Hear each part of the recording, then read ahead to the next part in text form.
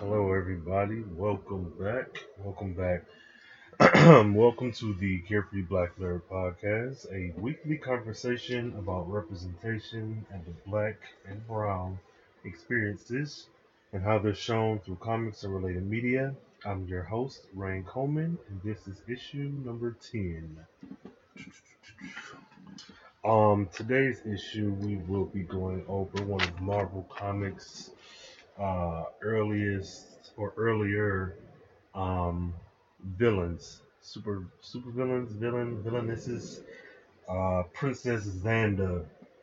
By this time in actual 2016, most people are aware of who the Black Panther is.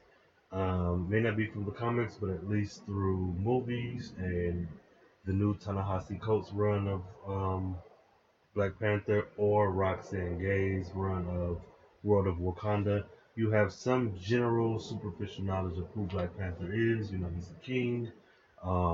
Essentially, the Black Batman, Superman merged together. Uh, he started off, I think, off the backs of the Fantastic Four. All that being said, this isn't a Black Panther issue. This is a Princess Xanda issue.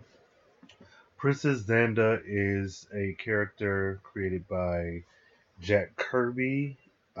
She's a Marvel Comics character. She first showed up in Black Panther #1. She's, for all intents and purposes, just a human, a black woman. And she has a pretty, what's not what's love got to do with it, thin line between love and hate style relationship with Wakanda's very own Black Panther. Let's see. Princess Xanda is the latest of rulers of the African nation Nairobi. She's a human with no supernatural powers. She has some ability as a markswoman with firearms and I don't know, just weaponry in general. Um, let's see, she has an extensive knowledge of rare artifacts. She also has, of course, all the resources of her country behind her, at her disposal, rather, including the armed forces, which is interesting for a supervillain. Well, I guess maybe not so much because Doctor Doom has Latveria, his his little country off European country somewhere off in Eastern Europe or something. But this is a super villain who is one, a black woman. Two, she's a black woman in power. Three, she's a villain and she's not, through the research I found, she doesn't suffer from having a man be her motivation for her villainy or her heroics. Like, it's all her. Um, Fourthly, she's an atheist, which is um, very interesting considering she showed up in 1977 during issue 1 of Black Panther, and in the 70s, America was essentially as it is now a quote unquote Christian nation. So for her to be written as an atheist was very interesting.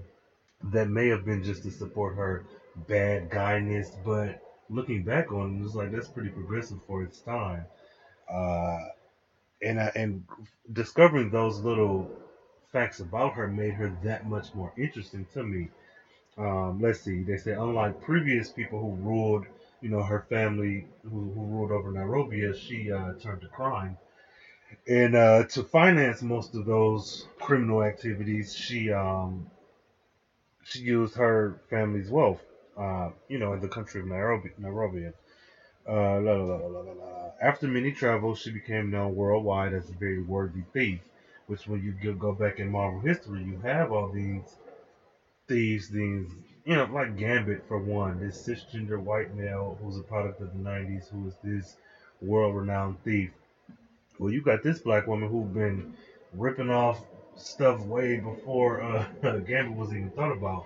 And in doing my research, I found that she was known as the African Paris Hilton, which to me that's kind of a slap in the face because to apply that title to her as if she wasn't, first of all, around before there was Paris Hilton thought of, and then two, her run was so short, essentially, because I think she showed up in Black Panther #1. Her last appearance was Black Panther #7. This was prior to like Secret Wars and Civil War events came up. But back then, um, there was no Paris Hilton.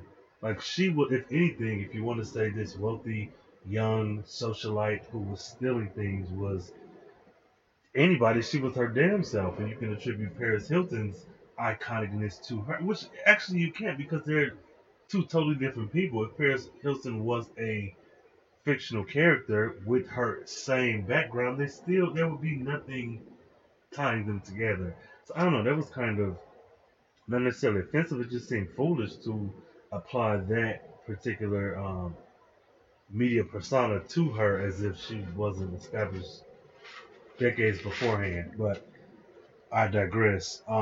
Princess Xanda, she was the only child of Emir of Nairobi. Nairobi. And was born during World War II.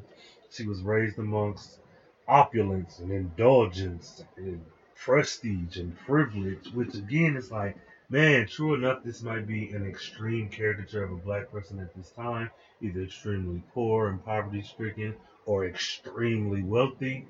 But that being said, she's still a black woman, a woman of color, a woman who holds power, who is surrounded by nothing but wealth.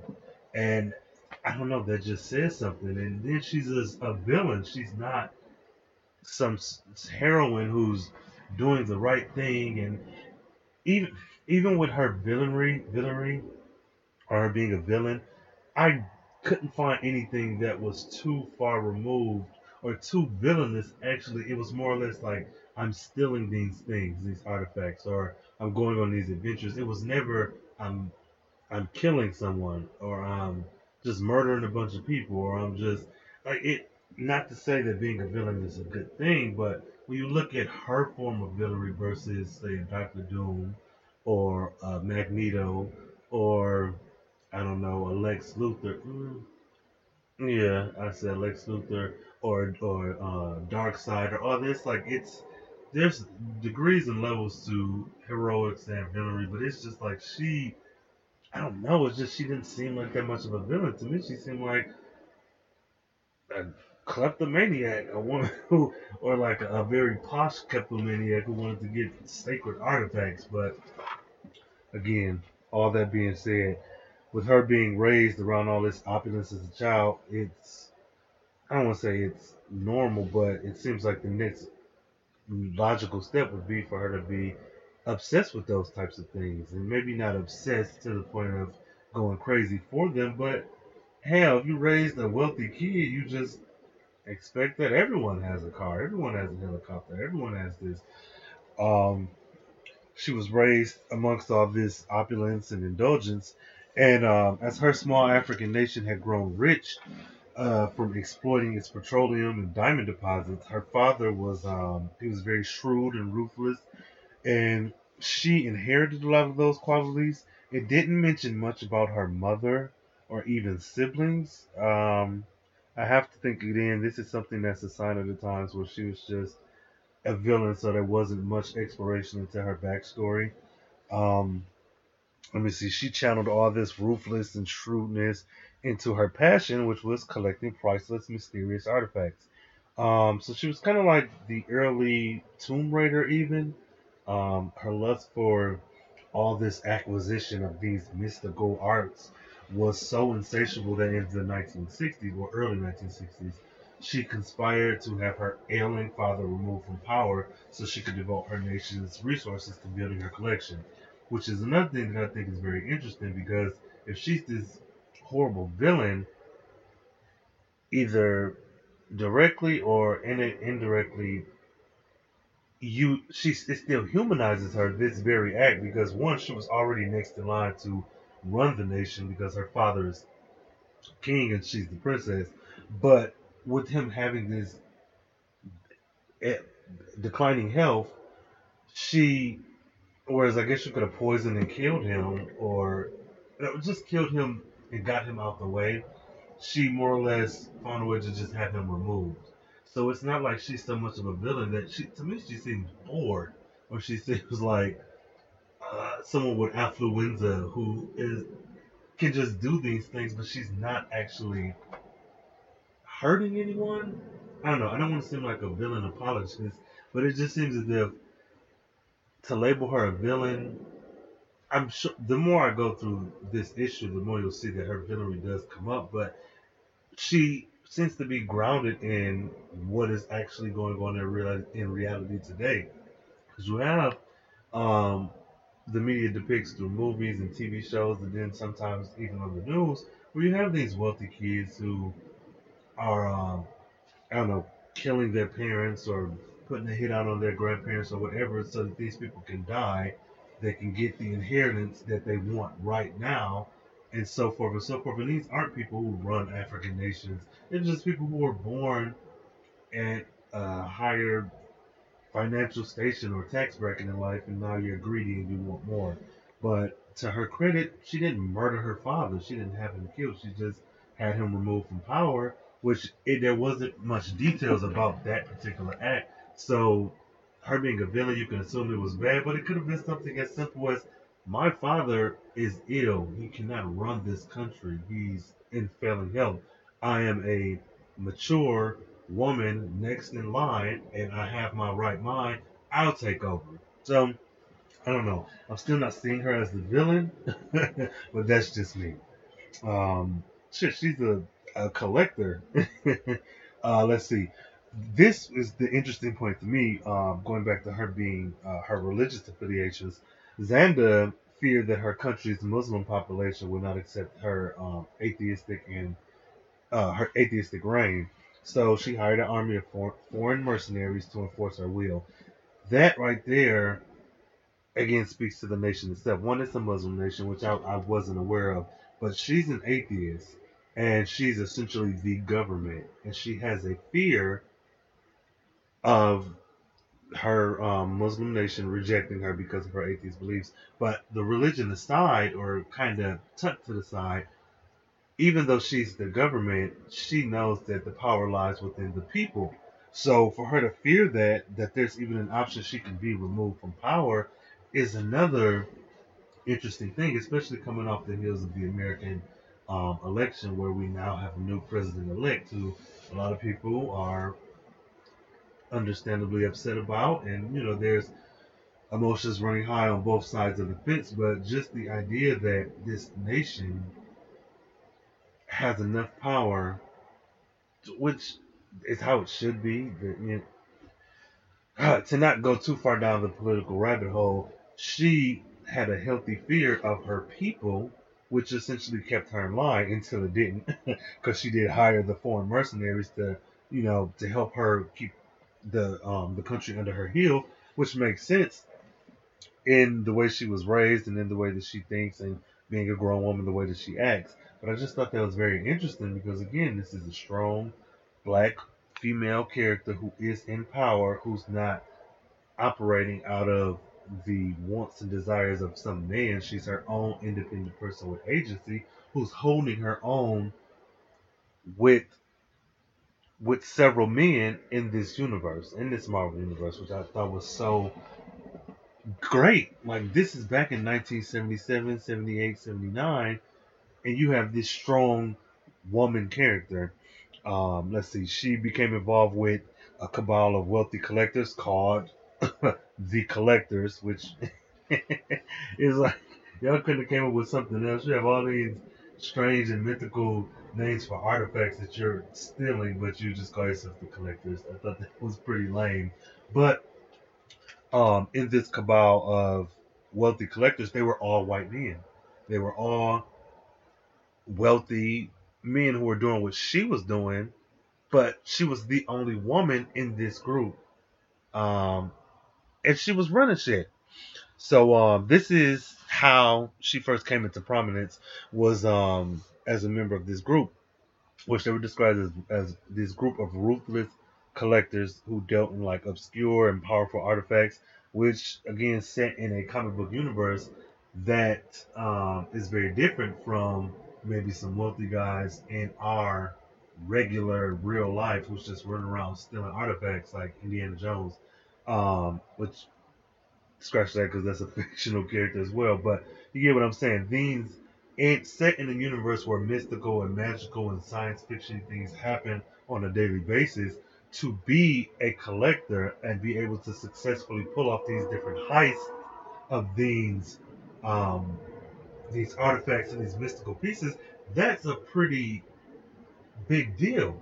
That's like going into a museum and stealing a painting, right out the front door, or doing it in a way that this thing is heavily guarded, but you walking out like it's nothing. I thought that was a pretty, even though it's a villainous act, it still goes back to her and her agency, her being this strong and powerful character, and then she's a human in a world where there are mutants, people who can fly, shoot lasers out their eyes, read your mind, lift tons and tons with little effort. This woman, human woman with no powers other than knowing how to, shoot guns and fight, is accomplishing quite a lot. Um, be it through villainous means or heroic means, she's still holding her own and kicking ass and taking names later. Uh, let's see. But when it came down to the Cabal, they were a cohesive group, but they all were very distrusting of each other. It weren't they worked together. Um, their time working together was very limited. Um, only as long as it served, each individual's interest. Let me see. The five men called themselves Abner Little, Alfred Queeley, Count Zobra, Colonel Pigman, and Silas Morner. Um, Though they found Xander's imperialist attitude and arrogance to be grating, they agreed that Nairobi was the perfect as a haven from international authorities and as a launching pad for their campaigns of destruction. Thus, they tolerated her. So again, this black woman who runs a country, who is a human, who is stealing mystical shit left and right, aligns herself with these five men who are a powerful, threatening group, but they rely on her because of all her fucking authority. Like, yeah, she has this fucked up attitude and she's very elitist, I suppose. But they were smart enough to know that all that shit aside, this woman has every resource that we could use or that anyone could use. Um, so we need to align ourselves with her. She is one black woman amongst all these white men holding her own and being the one with the most power. Let's see. Xanda, however, she was ready to betray any and all of them to further her own ends, which is like, it still keeps going back to me. It seems like a very dark and twisted tale of Ocean's 11. Like, you have these five men, well, six, the collectors, the group of six, who are working towards taking these artifacts as a team, but of course they have their own individual interests. And even though everyone has their own little special skill set, Xanda, the little brown girl amongst these white boys, is the most powerful and the most prestigious character. I don't know. It's just yeah, she's a villain, but I have to get behind her. I can't be against her at this point. This woman is badass. Let's see. In the spring of 1969, Xander learned that Alfred Queeley, one of the members of the collectors, had discovered the legendary brass frog. It is an ancient artifact believed to possess the power of time travel. So she sent the squad, mind you, she had some foreign mercenaries coming to her country to keep her in control. Now she's just sending out groups of thugs and shit. Like, come on. Wealth aside, this woman is controlling these men. Like, they depend on her for whatever reason. I'm sure she's paying them, of course. But again, she's like this badass kingpin or queenpin or whatever, just effortless. Oh, let me send out these thugs or these warriors and mercenaries to handle this business for me. Golly. Um, let's see. She sent the squad of mercenaries to take it from him, the brass frog. But Abner Little got there first, one of the other members of the collectors. With more of her men, additional amounts of men, Xander quickly headed to Little's secret headquarters in Mongolia, and was waiting for him when he arrived. So another fucking badass move. I sent somebody to go pick up this artifact. You decide to go and take it. So I'm not going after you. I'm going to your home base with my next group of thugs and mercenaries. And I'm gonna wait for you to show up so I can get my shit back. It's like, come on. Eventually I'm going to, I guess, find a way to not like her, but I just can't. Um, let's see. She was waiting for him when he arrived. She was surprised to find out that Little had recruited the help of T'Challa, the Black Panther, King of Wakanda. T'Challa, the King of Wakanda. Um, of course, better known as the Black Panther. Xander came into conflict with the Black Panther, and this is in issue number 1 in 1977, over this pair of mystical brass frogs. Which, again, let me stop right here because T'Challa is the king of Wakanda. He's a good guy. He's a superhero, and these brass frogs, of course, got the little time travel and all that, and you want them back. But how in the hell did Little, who is for all intents and purposes, a villain, employ the Black Panther to protect him? I'm just, I don't know. I have to again believe that this is a sign of the times. I have not read issue number one, so that's my bad on that. But I'm definitely going to see if I can get my hands on a copy and go back and see what was the motivation. Because as far as we know, up until now, the collectors are villains. Hell, at this time they're using Nairobi for as their evil headquarters. So I don't know. This is a little gray area here, which is not uncommon in comics. But come on, like how did you employ the king of Wakanda? I don't know. Whatever. Um, Let me see. This is all happening in issue number one. When they came into conflict with the creature named Hatch, this is Danda and Black Panther going after the mystical brass frogs, but then they come into contact with this like alien creature named Hatch 22. He had been displaced in time. The frogs were accidentally destroyed during this battle and all this foolishness going on, and the creature was sent back to his own time.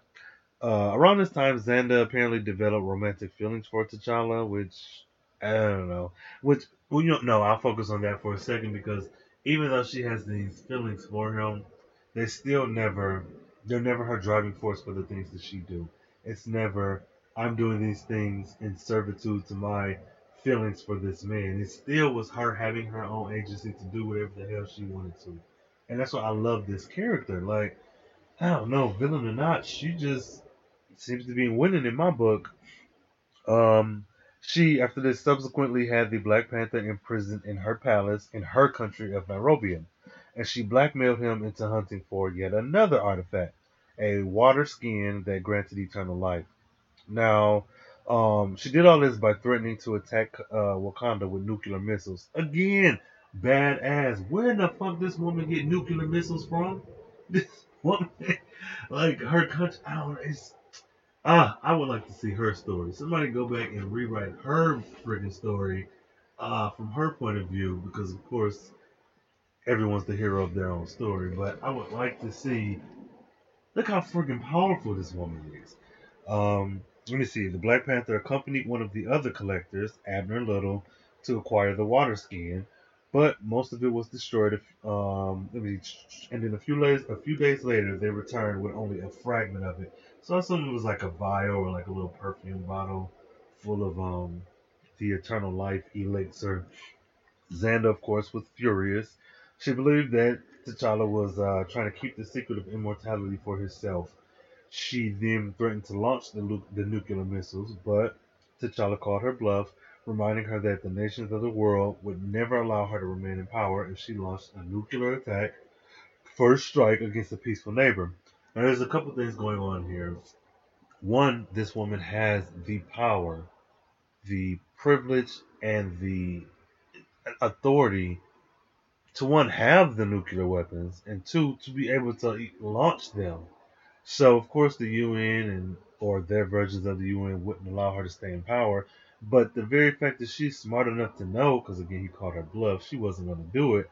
But she's smart enough to know, nigga, I'm not going to blow you up because that'll call the all-out war, and that's not going to be good for me. All that aside, that's not good for the planet. A nuclear bomb.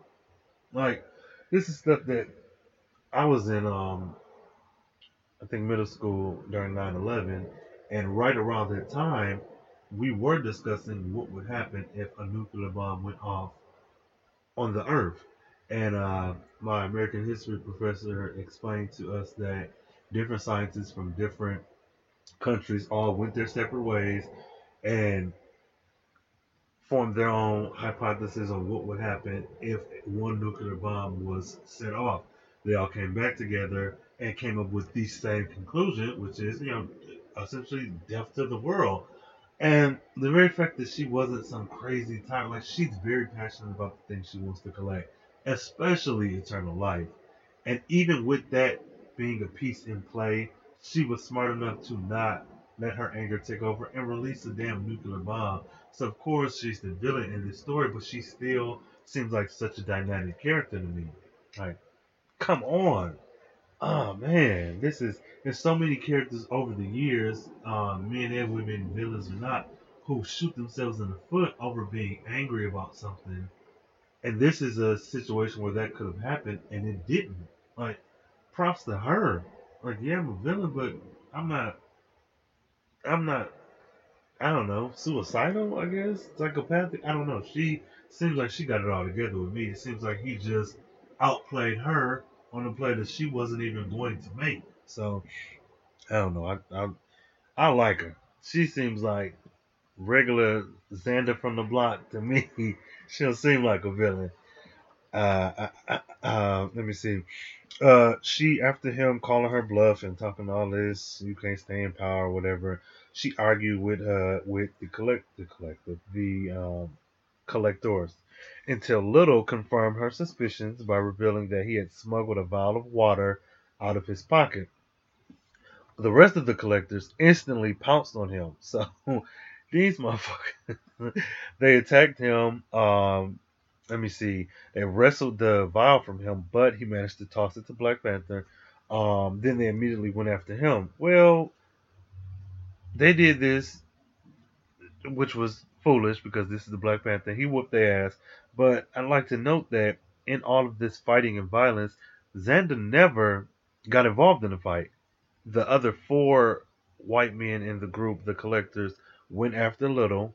When they went after him and he threw the vial to Black Panther, the four of them went after Black Panther. Xander didn't. She was like, she's like this, y'all shit. You be physical. You fight. You do all this shit. I don't need to do this. I have mercenaries in my back pocket on speed dial. I can snap my fingers and a group appears. Y'all do this. Which again is like, damn, she's smart. Let the pawns fight. Let's see. With Xander, okay, the collectors instantly pounced on Little, get the vial from him. He threw it to Black Panther. Um, yeah, he whooped their ass immediately, and Xander then vowed to kill him unless he surrendered the vial to her. Well, the Black Panther easily overpowered the four collectors, whatever. He fought his way to one of her, Xander's jet copters. Again, this woman has a fleet of jet copters. Come on. She, these little, she's amazing. I don't care what you say. Hell, let me see. After he got her copter, he escaped to Wakanda. It's noted that the vial of water was shattered in the fight, and the secret of immortality was lost, which is sad. But all this, even through his heroics, the most interesting character in this story has been Xander for me. It's not Black Panther. It's not the other collectors. It's not even the mercenaries she had. It's her. She was thoroughly disgusted with each other, the collectors and Xander, but they all went their separate ways. Let's see. Xander was left to pursue her schemes on her own, which she spent vast sums of money attempting to rediscover the tomb where the vial of immortality water was from. She never succeeded. But that being said, she spent vast amounts of money. Like, she has to have one of the richest countries in the world, if not just in Africa.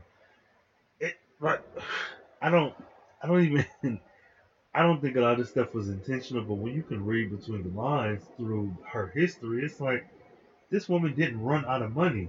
She just was unsuccessful at finding certain things, but she never ran out of money. She still had her jet copters. She still had her mercenaries. She still had her um, natural resources of her country. Like this woman's badass. But in the years that followed that, her criminal record continued to crime and get higher and higher. She was acquiring more mystical artifacts. But Xander was pissed off when she discovered that the Black Panther, uh, who she had fought with before, was about to marry the mutant X-Men Storm. Despite the fact that she had never actually been romantically involved with him, this is the part that seems like it was just there to serve the story, the greater narrative. Because I can see that she had some feelings for him, but I don't know. I just don't see her as someone who would have one thought that T'Challa, the king of Wakanda, would have stayed single, and two, like she doesn't seem like the one who's motivated by trying to get a man. So for her to be so upset about him getting married to Storm, it just seemed out of character to me for her. But I'll roll with that because even if that's the motivating focus behind maybe that particular arc, it still doesn't erase or negate everything she's done up until then. Which, yes, she had her time in the Black Panther series, and then she went on and did her criminal thing, and then years later, this engagement pops up. But it's implied that throughout all that time, she had been handling her own business, stealing shit, becoming a better criminal. She's let me see, wanted in 15 different countries. It's like right. I'll give you this that she wants to. She's mad about him being married. Whatever. Um, part of her, well, the way she reacted to him being linked to Storm and getting ready to marry her is that she, this woman went to New York City and began spending money lavishly in the city's fashion stores, claiming that she was the one marrying T'Challa herself. Storm found out what Xander had been doing, and she confronted her in one of the stores. And after an exchange of words, Storm used her elemental weather powers to defeat Xander.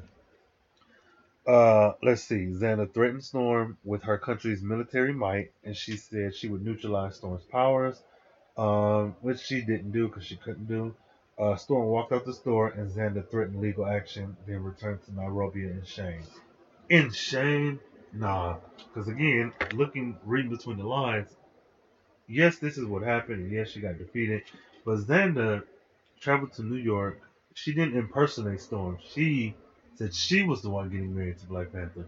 Add to that, she's spending this money lavishly. I'm thinking Pretty Woman with a hint of, I don't know, billionaire added to her. She's just spending money that's her own. She's not even saying, "Oh, I'm Storm," or "I'm um the soon to be Queen of Wakanda. Put this on Wakanda's account." She's spending her own goddamn money. This woman is still, even in her pettiness, is still winning. Like, okay, Storm, you didn't use your little weather powers and knock this human into a wall, and you didn't told me off.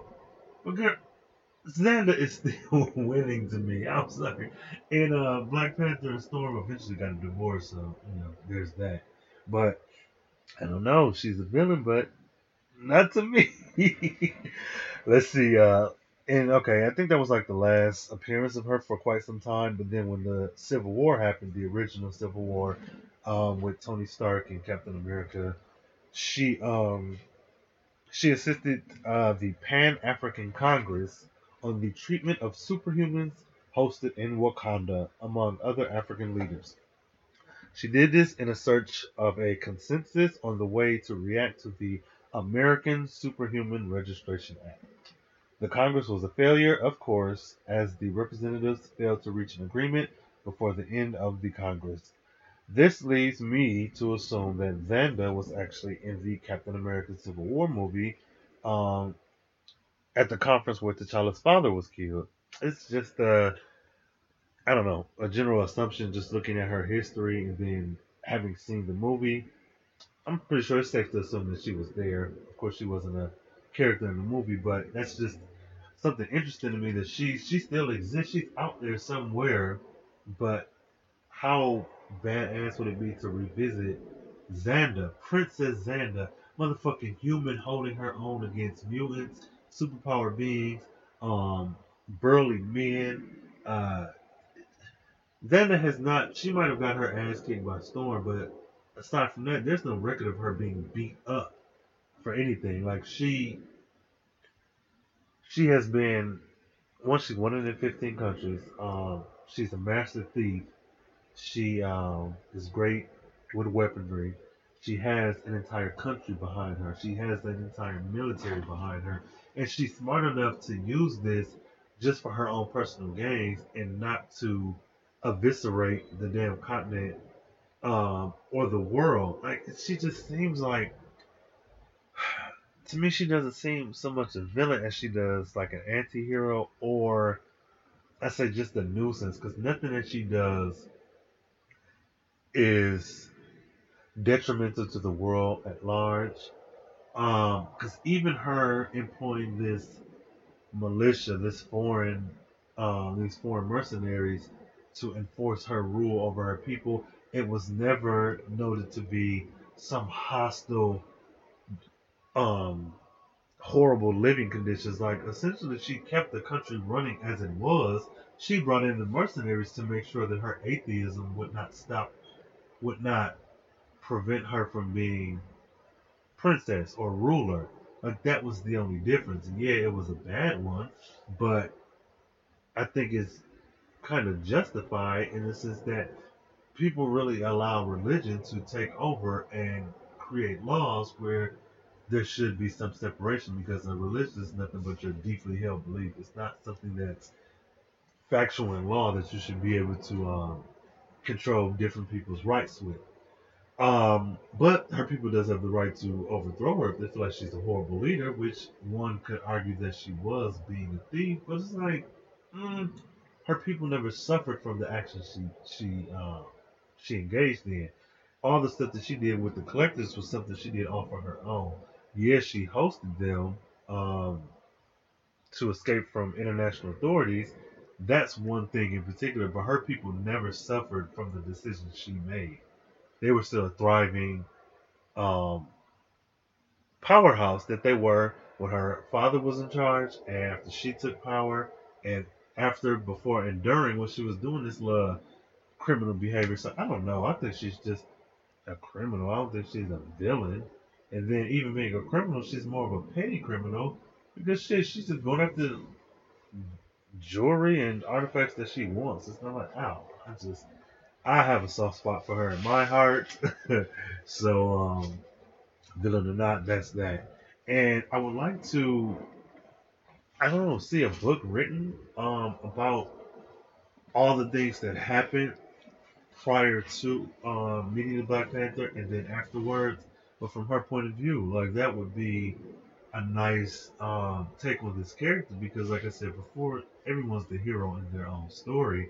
So, give me a story written by an African woman about this princess and the bullshit she did, the great things she did for our country. Because this is an older character from the '70s, so there wasn't a lot of she wasn't given a lot of backstory, and she wasn't given a lot of flushed out parts of her. But I would like to believe that she was a good ruler, like when it came to her people. So let's see that side of her. Not to be an apologist for villains, but hell, she seemed. What's so different from her and the Punisher? You know, aside from she ain't out here just murdering folks. What makes her so different from Doctor Doom, who has been seen as ambivalent and as kind of a good guy? He's great to his people. Liberia is a country that's running just fine, and even when he became God Doom during the Secret Wars and Battle World um, event, he was still a essentially good ruler. He did things that he had to, just like any monarch or patriarch or whatever. But the same could be said for her. Princess Xanda, to me, is just a bored rich woman, um, who's a good ruler. Like, so I don't know. I'm all for her. You can be against her, but she'll just send some mercenaries to whoop your ass on her behalf. So yeah, that was it. That was it. That's kind of where it ends. Now I'm not sure where she is currently in the current Marvel universe. But I hope I don't sound like a fool because I haven't read the this current run of Black Panther. I'm starting to read World of Wakanda, and if she's popped up in Black Panther, forgive me. I'll find out soon enough because over the Christmas holiday, I plan on piling through those 12 issues. But this is under the assumption that she is not in there. I haven't read Black Panther yet, so bear with me if she is. But all that being said, I don't know where she is, but it would be so awesome to have this character in the forefront. Like there have been villains who've gotten books before. Give me a miniseries. Give me um a few trade paperbacks. Give me this character out in the forefront, doing her damn thing in her country. Um, Show me something different because we're focusing on Wakanda and the Black Panther, which is great. His movie comes out in 2018. We have his books running right now. That's awesome, but everybody can't be this strong powerhouse, overly advanced, not overly advanced, but extremely advanced African country. Let's see what neighboring countries are doing. Because if you are, it mentioned that Black Panther called her bluff by um, pointing out that she wouldn't be able to stay in power. Well, to me, that assumes that everyone doesn't have the same level of power or prestige that Wakanda has. What does I guess, just regular African nation that has petroleum deposits look like? Just give me something real. With her being a human with no superpowers, it'd be nice to read a Marvel book that's about a human that doesn't have a lot of fantastical, extreme, um, superhuman strength, power, flight usage. Give me this woman in charge, whooping ass, stealing artifacts, flying, country hopping. Give me that. Give me this Tomb Raider esque story with the black woman lead. Give me that. Shit, that'd be nice. Um, yeah, this has been issue 10 of the Carefree Blackfire podcast. Thank you all for joining me yet again. Looking forward to the next two issues because we're wrapping up my pilot season in season one of the Carefree Blackfire podcast. Yeah, I've learned a lot within these last few issues. Made some mistakes, probably still making some, but that's fine. Let's see. Let's keep this conversation going. Hit me up uh, at my email, carefreeblacknerd@gmail.com. On Twitter, tweet me at carefreeblurred. On Instagram and Tumblr, carefreeblacknerd. I would love to hear from any and all of you. Be it you just want to say hi, you like this character as well, you don't like this character, that's all fine and good. Just hit me up, let me know something. Also on SoundCloud, on iTunes, please, please, please, please, please review. Give me those 5 stars. Let me know what you think. The more reviews, the more exposure I get, and essentially the more followers and listeners I can get. What else? What else? What else? Just very excited to be doing this. I don't know if that shows enough or at all. But I do appreciate everyone who listens, and I hope that you join me in ending out this year strong and stay listeners for quite some time. Uh, yeah, I'll be back next week. Thank you all. Stay nerdy and geeky and all that stuff. Meet me back here, same nerd time, same nerd station.